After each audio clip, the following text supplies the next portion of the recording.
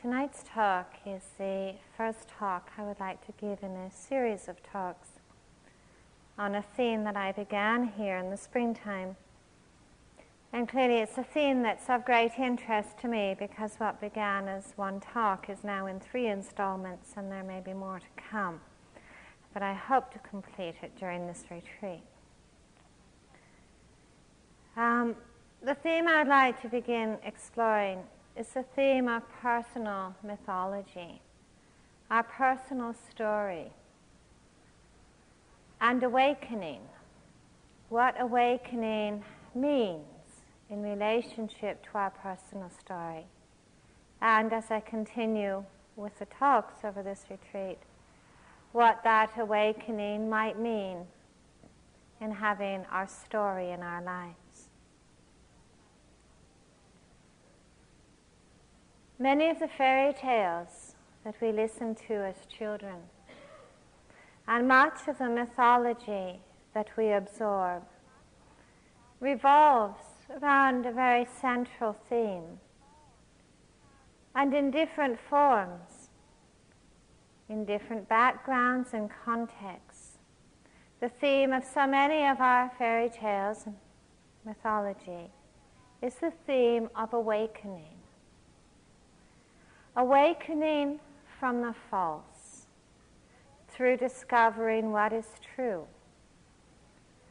Now, the heroes and the heroines in our stories and in our myths cast aside disguises and identities that have served to confine them, imprison them, or limit them in some way in their lives. And they are able to cast aside those identities or disguises which are limited through discovering a greater sense of truth, a deeper understanding of who they are.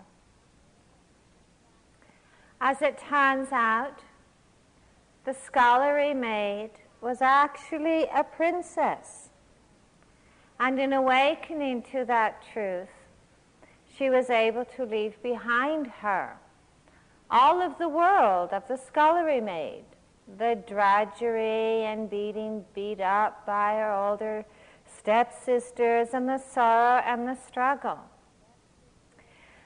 The frog, as it turns out, was actually a prince, falsely imprisoned in a form which was not his, in an awakening to the truth of who he was.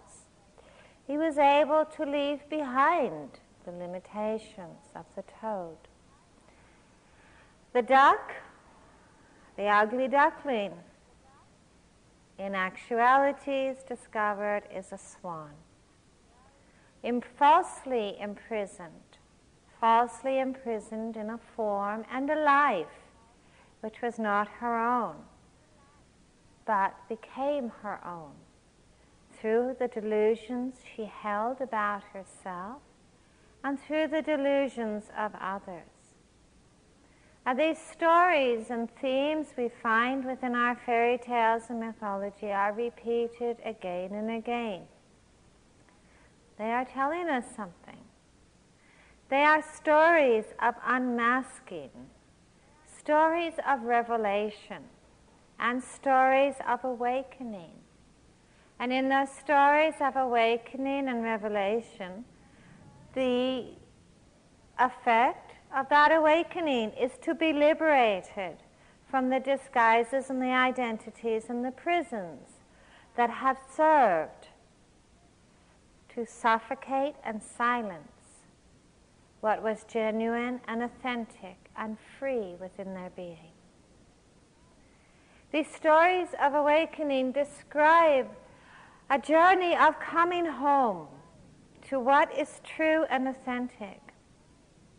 These themes of awakening found within our fairy tales describe a letting go of delusion, almost like a coming out of darkness, a coming out of the darkness of ignorance, of not knowing, of not understanding.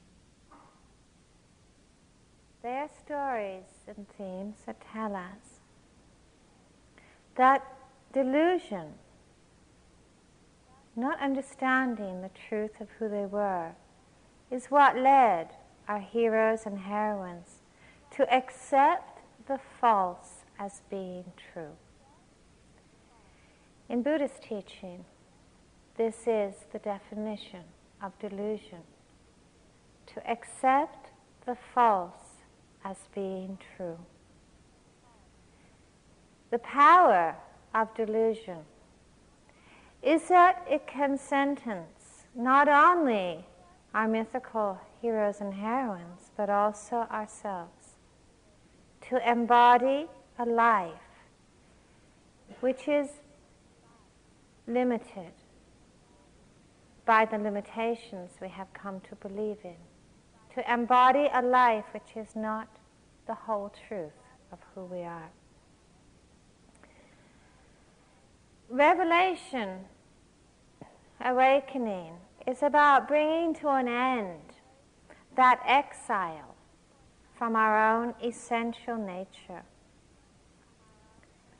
Now, this theme that we find in our fairy tales and much of our mythology is the same theme that is so central to spiritual teaching.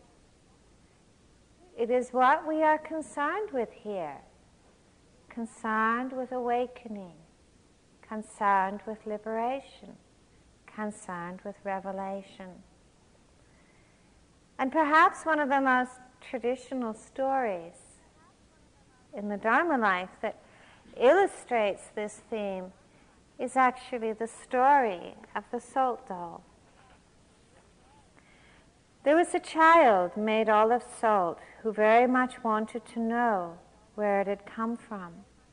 So it set out on a long journey and traveled to many lands in pursuit of this understanding. And finally it came to the shore of the great ocean. How marvelous, it cried, and stuck one foot in the water. And the ocean beckoned the child in further, saying, "If you wish to know who you are, do not be afraid." The salt child walked further and further into the water, dissolving with each step, and at the end exclaimed, "Ah, now I know who I am."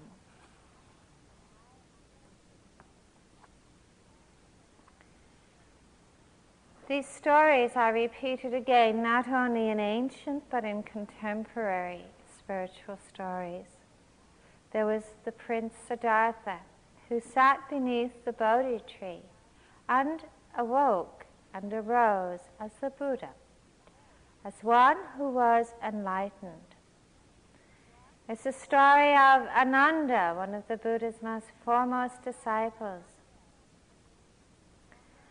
who came to a point after he spent some time with the Buddha when there was a meeting scheduled for all the arahants, all the enlightened beings.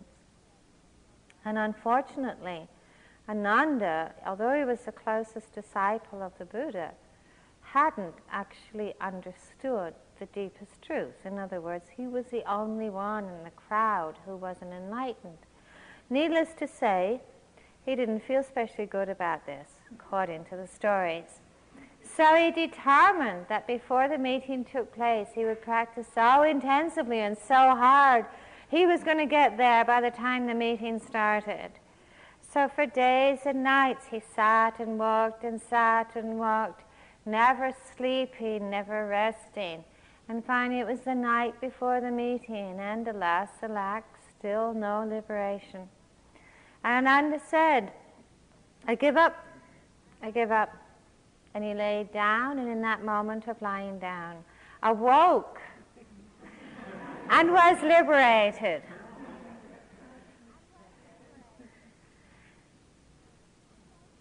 So many of the stories that we hear in the spiritual world speak about the immediacy and the depth of revelation, the immediacy and the depth of awakening. That in awakening there is a fundamental transformation that takes place within our consciousness. It is not just a little glimmer of light, but there is something that radically is altered on a cellular level. If we listen to the teachings and to the stories, I think we also see that in a very real way, revelation and profound understanding actually has little to do with time.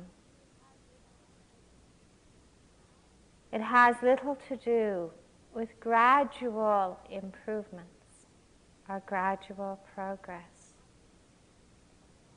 It is much perhaps more true to say that awakening to what is true means the veils are removed of ignorance. The Zen tradition has a wonderful way of putting it. And they say that when my house burned down, I gained an unobstructed view of the moonlit sky. It is not, in the teaching, it is not so much that the power of delusion is gradually whittled away through sweat and tears and gradually dispersed. It is much more, I think, taught that it is insight that dissolves the false. That deep understanding speaks with its own truth, and it dissolves all of that which is untrue. And in dissolving the chains and the power of delusion, so too does profound understanding also dissolve and dispel all of the struggles and conflicts and sorrows that are intrinsic to delusion. I think this is very important for us to understand. When we struggle, when we suffer, when we are in conflict, it is not because we understand what is true. It is not because we are deeply connected with what is authentic and genuine within our being and within all things. Struggle and conflict are the offspring of delusion, of believing the false to be true. Another dimension of revelation, another dimension of awakening, is that it is extraordinarily profound. It is more than just a temporary or a fleeting little glimpse of reality. On a cellular level, there is the abandonment of believing any longer in the false. The Buddha said that wood can turn into ashes, but ashes cannot turn into wood. So if you ask, or if you question, is there an abiding liberation that is not affected by time or circumstances or experience? The answer is yes. The answer is yes. One does not go from understanding profound truth and return to delusion. According to our stories, according to this teaching, according to the teaching of awakening, understanding what is true, really profound understanding, is a way of seeing that is totally saturated with joy, with happiness, and with peace. The truth, understanding the truth, brings us peace. It brings us happiness. Perhaps you have seen that in your experience here. Awakening to what is true means laying down the burden of grasping, of division, and laying down the pain of separation. It means laying down the suffering of homelessness, of being exiled from what is true. This is not just a personal revelation. I think this is so important to understand. Awakening or liberation is not just that I discover something true about myself or some personal experience that I then hold to be mine. Awakening is about awakening to a depth of reality, an essential reality that has nothing to do with just me. But in awakening, that truth and reality is reflected and seen in all things that are heard, that are touched, that are seen, that lie beneath the world of appearances. The bottom line, nobody ever complains about enlightenment. No one ever complains about awakening. There is no postscript to the story of the toad who that woke as a prince. You know, the prince is not kind of looking around and cherishing fond memories of the slime and the mud and the weeds. You know, there is no story about the princess kind of, you know, looking back with rosy memories on her days of a scullery maid and thinking, oh, I had a little bit more to learn from, you know, the drudgery and the toil. You know, the duckling, the swan, doesn't look back to her life as a duckling and think, oh, you know, I could do with a little bit more exploration of rejection and homelessness and exile, you know. And as much as I have ever learned from the sutras of the Buddha, I have never heard him anywhere say that, you know, he was bored with being enlightened, you know, and wished he could have a few more nights of carousing in the palace. It seems that the truth revealed in awakening and understanding and revelation is powerful enough to shatter the chains of the past. Certainly, there is nothing missing and nothing to be gained. There is nothing absent and nothing to be pursued. It is not an extinction of anything but ignorance. And in the extinction of ignorance, there is revealed a fullness of being. Now, many of the themes of our fairy tales and our mythology and many of the themes of this teaching really resonate within us. They touch within us a chord of response, a spark of inspiration. Longing, seeking, is an essential part of every spiritual journey. Within the stories of so many of our myths, within the stories of so many people that we admire, we do in very real ways see our own story repeated and reflected in different forms. Who among us does not really dedicate our lives to searching for and seeking for peace and happiness and intimacy? Who among us does not actually commit our lives to searching and seeking for communion and oneness and freedom? Who among us does not really find ourselves longing, although we may not always recognize it, to dissolve the barriers of separation and division? And no matter in our lives how many hardships we meet, how many times of sorrows we experience, and how many times we feel ourselves to fail, it is almost as if we are possessed of a kind of homing instinct that leads us again and again to look, to seek, to search for a sense of meaning, a sense of authenticity, a sense of truth within our lives. Look at what happens here. You know, I know that many of you sit with enormous challenge, you know, with pain, with emotional crisis, with feelings of disconnection, with struggle, with conflict. I know that many of you sit with this hour after hour. And yet, look, you're still here. You're still here. Do you ever wonder what it is that leads you to come back and sit and walk and sit and walk, you know, rather than, you know, getting in your car and going to the nearest beach? I mean, it's not fear of us, you know. We've never dragged anybody into a meditation room, you know. We've never beaten anybody into a walk-in, you know, and gone around checking to see who's sleeping in the day. You know, we don't do this. We have monitors to do it for us.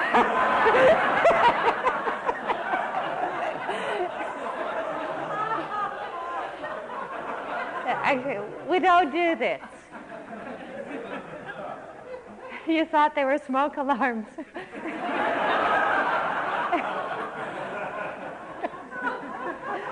I take it that in case anybody's paranoid today. This is not true. You return. I mean, there is something so indomitable within you. There is something so incredibly courageous and dedicated that leads us to return again and again.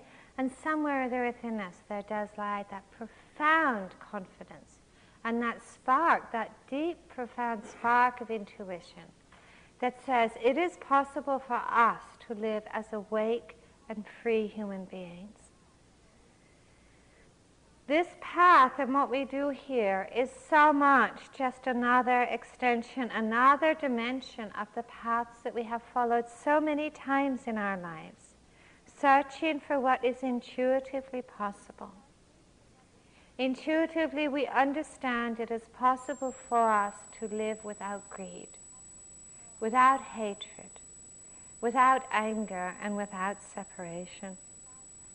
Something within us knows that to live in a way of greed and anger and hatred is an offense to that which is most authentic and most true within ourselves. There's a native shaman who once said, we can live in this world heedlessly, as if we are not part of it, living in a way of anger. We live in a way which is untrue to that which is most genuine within ourselves, and we know it. It's not always easy to stay connected with our own intuition and our own sense of inspiration, because we live in a world, and many of the messages we receive from our world are the messages of collective delusion. You know, when you turn on the TV, do you hear much about renunciation? Do you hear much about selflessness? You know, when was the last time you heard about emptiness, you know, on television? You know, we don't have a lot of very powerful messages to us. Instead, we hear a lot of messages that emphasize appearance and performance, that emphasize the need to possess and attain. We hear so many messages about the worship of success and prestige and the gain of pleasure. We hear so many messages of fear, that we need to be afraid of aging, we need to be afraid of dying, we need to be afraid of change. And at times, probably all of us have to some extent shared in these stories and shared in these delusions. Probably there are times for many of us in our lives when we found ourselves striving really hard to be someone special, to make our mark upon the world, to gain and achieve. There's probably been times when we found ourselves pursuing success and invincibility and attempting to follow the paths of denial and avoidance. Somewhere these stories don't ring true, and these paths don't ring true. It's also difficult at times to stay close to our own intuition, because some of the messages we receive from our inner world are at times so confusing. You've probably seen how easy it is to be so fascinated in our own inner world with our personal story, our appearance, our judgments, our descriptions, our images, and how easy it is to be imprisoned by our own hungers and fears. Waking up is sometimes a difficult process in our lives, but we do begin to wake up to what the consequences are of many of these stories and many of these delusions. We are aware, all of us, I think, that prejudice and division and exploitation thrive upon delusion. We are aware that pain and sorrow and suffering thrives upon believing in delusion to be true. How many people find themselves entangled in their own beliefs? Many people look in the mirror in the morning or look at themselves inwardly here and are captured by their own beliefs. They say, oh, I'm unworthy, I'm inadequate, I'm a failure, I'm ugly, I'm unlovable, I'm not acceptable.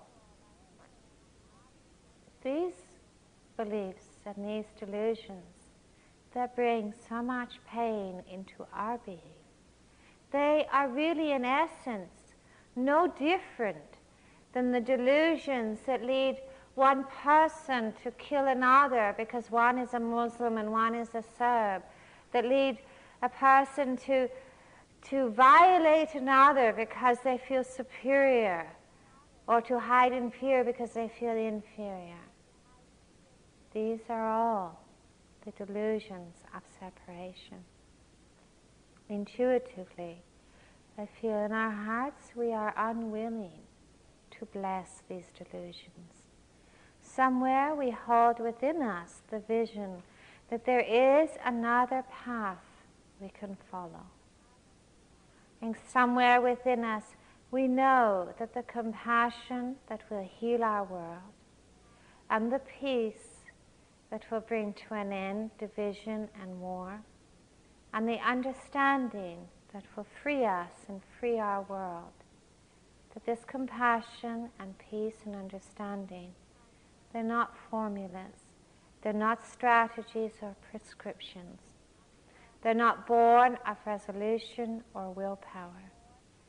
But I think we understand that the compassion and peace and understanding that heals and liberates is the most natural embodiment of understanding what is true and living in accord with what is true. Waking up in our lives is an intensely personal affair. No one can wake us up. No one else can wake us up. No one can deliver us freedom. No one can gift to us peace or understanding. It is such a journey that in many ways we walk alone. To take that commitment upon ourselves and that dedication upon ourselves to know that there is nothing more worthy in this life than to be free. That there is nothing more worthy in this life than to be awake. It is intuition that guides us to a spiritual path, to a life that we live here, a life of letting go, a life of simplicity, a life of acceptance and inquiry. It is not always an easy path to follow because we encounter many apprehensions and many fears. In some ways we encounter the ways in which our sense of self desires to stay within the boundaries of what we know and what is familiar to us. Many times we experience this. We begin to feel just a little bit awake in a day, and the moment that we feel a bit awake, we get assaulted by the most intense fantasy. We can come to a moment of stillness, a moment of quietness, and almost immediately that little voice appears, says, well, I'm not sure about this, or look at that, I wonder if this is real quietness or real stillness, how often the moment that we begin to kind of move out of what is really familiar to us, we get these kind of multiple hindrance attacks, that say, no way, we're not entering into unknown territory. Stay back here, this may be absolute dukkha, but at least we know it, In some ways we encounter the ways in which we have strong desires for safety, strong desires for identity, for pleasure and for certainty.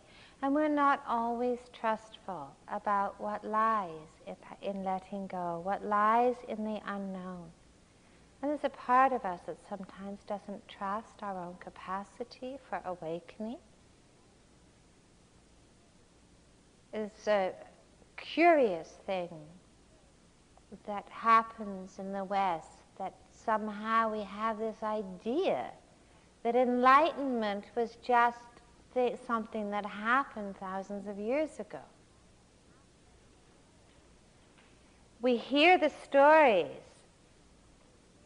of the duckling and the prince and the scullery maid awakening. We hear the stories of the Buddha and Ananda, and there's actually really a lot of these stories around. And yet there's a part of us that almost wants to distance ourselves from these stories. Maybe we think, well, you know, these were special people with special karma, they belonged in special times, maybe they had special teachers or special development or whatever. And there's a part of us that also says, well, you know, I have a certain fondness for myself, for my life, for who I am. And that despite the hardships or the conflicts or the disillusionments or the struggles that I might go through, there can be a part of us that is really not quite sure about whether we're willing to let go of our story or our belief in our story. Whether we're willing actually to let go of our identity, our sense of identity. Because there's no guarantees here. There are no promises made. There are no rewards. You know, there are no guarantees that if you let go here, you're going to live happily ever after. There aren't any. In an ideal spiritual path, ideal in our mind, an ideal spiritual path in our mind would probably look like this. You know, that we would sit down and we would discover boundless depths of peace, happiness, bliss, communion, connectedness, wisdom. And after that, we would let go.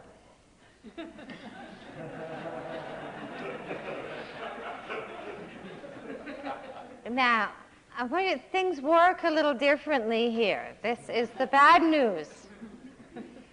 Here we are asked to let go first. Here we are asked to let go first and to see what unfolds.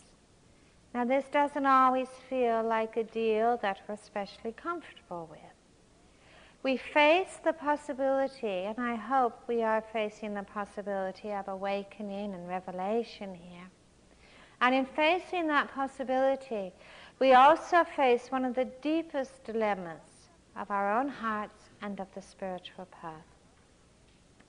We greet the possibility of awakening and freedom with a mixture of fear and longing, with a mixture of allure and terror. Part of this is to do somewhat with our terminology. You know, we hear the words emptiness and, you know, our minds get really busy with this and we think, oh God, this means annihilation and self-destruction and I'm going to be invisible and, you know, emptiness, what on earth is going to happen in my life, you know, what's going to inspire me and it's going to disappear. Certainly in spiritual teaching, in this teaching, awakening actually means the cessation of separation. And it's important to understand that the cessation of separation really does mean the cessation of a separate self. There's no way to make this look more pleasant. This is just it. The cessation of separation means the cessation of a separate self. Now we can sense maybe the wondrous possibilities of that. Imagine Imagine no more perception of separation, division. We can sense the wondrous possibilities of that, but we also fear it. Because we wonder what guides us. Does this mean a cessation of our uniqueness and creativity? We often think, strangely enough, we often think in terms of, when we think of awakening, we often think in terms of what we might lose. I mean, there's nothing to bear this out. But that is the thought, what am I going to lose? What might I lose? Well, I can tell you there's a lot of things you might lose, but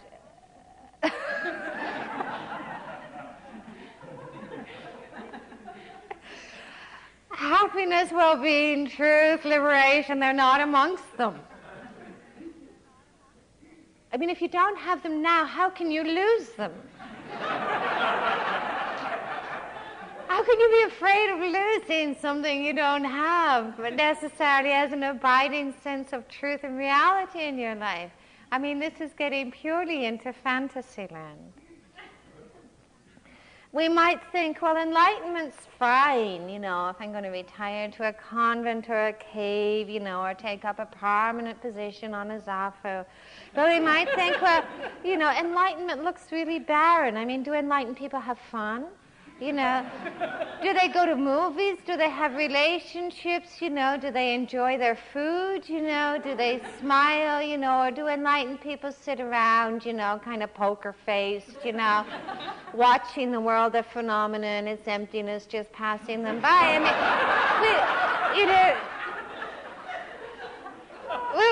these questions are real questions that arise for us, Does enlightenment mean a cessation of creativity, of passion, of love? We long for freedom and we long for the end of separation. And yet in so many ways, our fears and our holding keeps us within the territory of the familiar. This idea of not having a separate self, I mean, we can joke about it, but actually this is obviously profoundly terrifying to the separate self. This is profoundly terrifying. We think of what is the center of most of the stuff that goes on here. It is this idea of self, this idea of who we are. We have no idea, maybe, of what even our life would look like without a separate self, without our sense of identity, our sense of separateness, me, I. There are so much ambivalence that arises around this kind of letting go and this kind of opening, this kind of possibility. Sure, we would all like to be enlightened in theory, It sounds great. On the other hand, we'd probably all, if we were really honest, say, well, I'd really like to be there to enjoy it.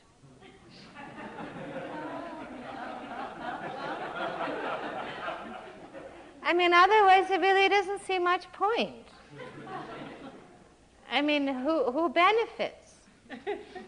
Who benefits? I mean, on one level, maybe we can see, well, yes, the universe truly benefits, but that... it's kind of like being offered cold porridge, it doesn't excite you that much.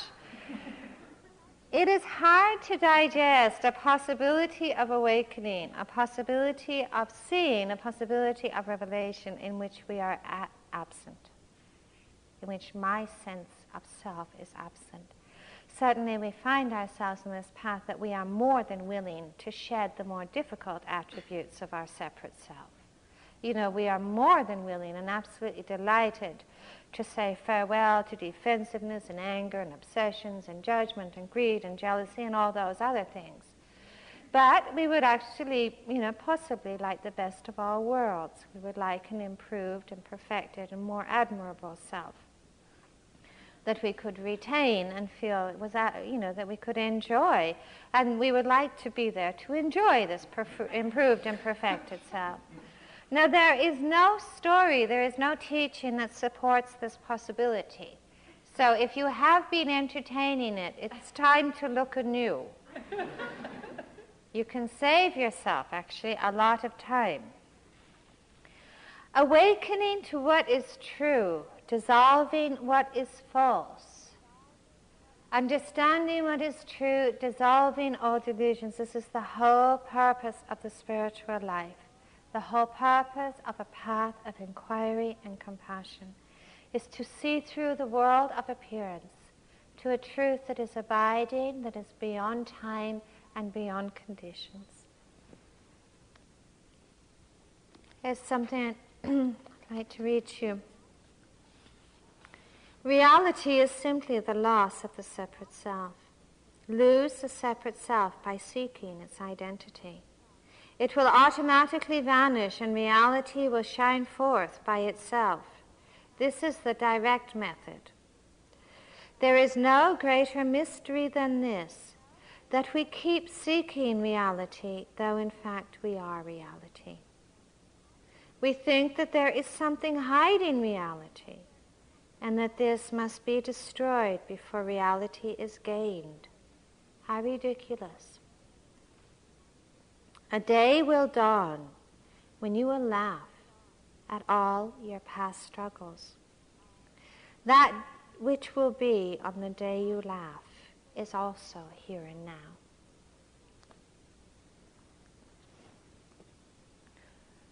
When we enter into a contemplative time, a time of retreat, a time of aloneness, as we become more calm and more clear, sometimes we see very immediately and directly the clash that lies between our fascination and longing for understanding and for truth and awakening, and our equal fascination with our separate selves, with the world of appearances, and with holding on to our stories. There is a curious paradox that is revealed in meditation. I mean, this practice emphasizes this profound simplicity. The practice encourages us to cling nowhere and to dwell upon nothing. The practice encourages us to see the wisdom of impermanence, to see transparency. And as we practice, so we find that this becomes more accessible to us. Our minds are less cluttered. There is less driftwood floating around. We are more present and more attentive. And as we become clearer, inwardly and calmer, it also seems that in the light of that attentiveness, also our feelings, our patterns, our themes, our tendencies, our themes of obsession, our stories also become clearer to us. That whole inner world, which previously seemed so vague or condensed and full, actually is revealed to us much more clearly. We see the ways in which we carry the burdens of the past. We see our patterns of judgment and anger and anxiety. And in a very real way, this greater clarity in seeing our inner world, it is a revelation. It is a kind of revelation to us, that before that which was shadowed becomes revealed to us in the light of attentiveness. Now, this revelation of being closer to our sense of who we are can also evoke different responses within us. And one of them is we can become deeply fascinated with our own stories. Our story can create its own longing. We may find ourselves longing to trace the origins of our patterns and our fears and our insecurities. We might find ourselves longing to get rid of aspects of ourselves that we're not comfortable with, that we don't welcome. We might find ourselves longing to fix ourselves, to become more perfect. This inner revelation of who we are, when it becomes a fascination with our story can actually create its own addiction. It can create its own addiction. We want to know where this comes from. We want to know how to get rid of it. We want to know the right strategies. We want to know all of the origins. It can create its own addiction. And in that fascination, our own longing or yearning to understand what it means to be free is actually frequently demoted. Or we think that we will gain freedom. We think that we will gain awakening through getting rid of these parts of ourselves that seem to create so much complexity. Or we think we'll gain freedom by resolving our issues and improving ourselves. In some ways, what we are doing in this fascination and this search for improvement and self-perfection, it's an attempt at times to rewrite our stories. And sometimes within that, there's a very subtle grasping of the idea of self. Sometimes it's motivated by the greatest of intentions. You know, we want to free ourselves of the unwholesome and the limiting. I feel we're seeking for happiness and compassion and peace. But we believe that we will find this through having a perfect sense of self.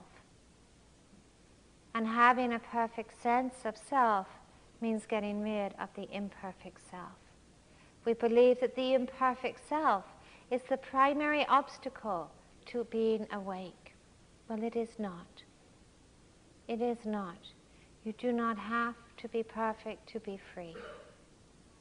You do not have to have an improved and refined self in order to awaken. Much of our notions about the self are simply that. They are notions.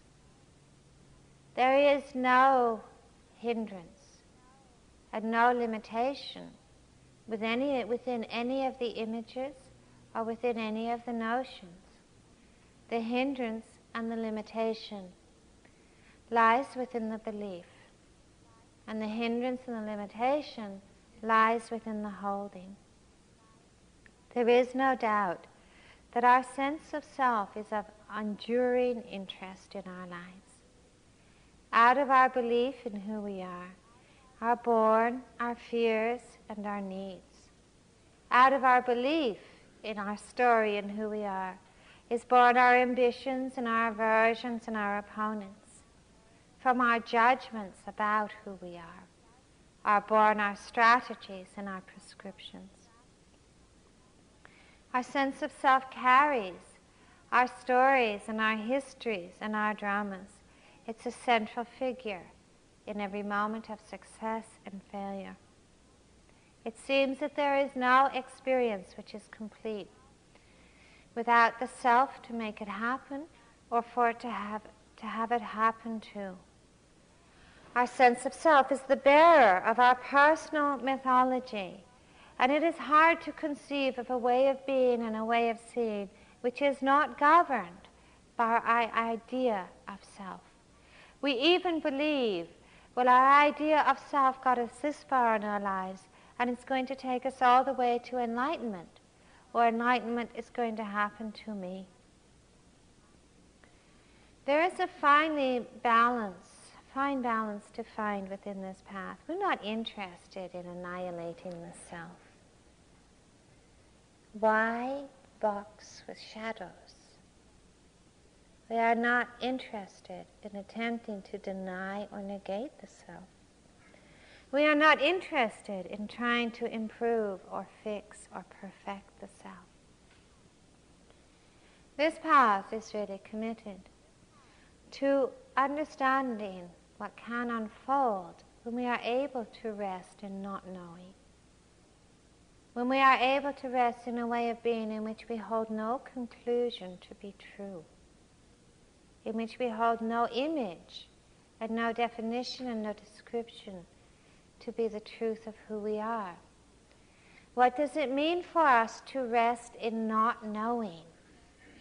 See what happens if we can bring that light of openness into those moments of judgment, those moments of despair, those moments of striving, those moments of so many images.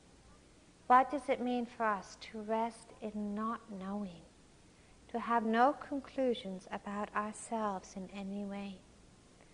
To entertain the possibility that any idea and any notion and any image that is conditioned by grasping can never be the truth.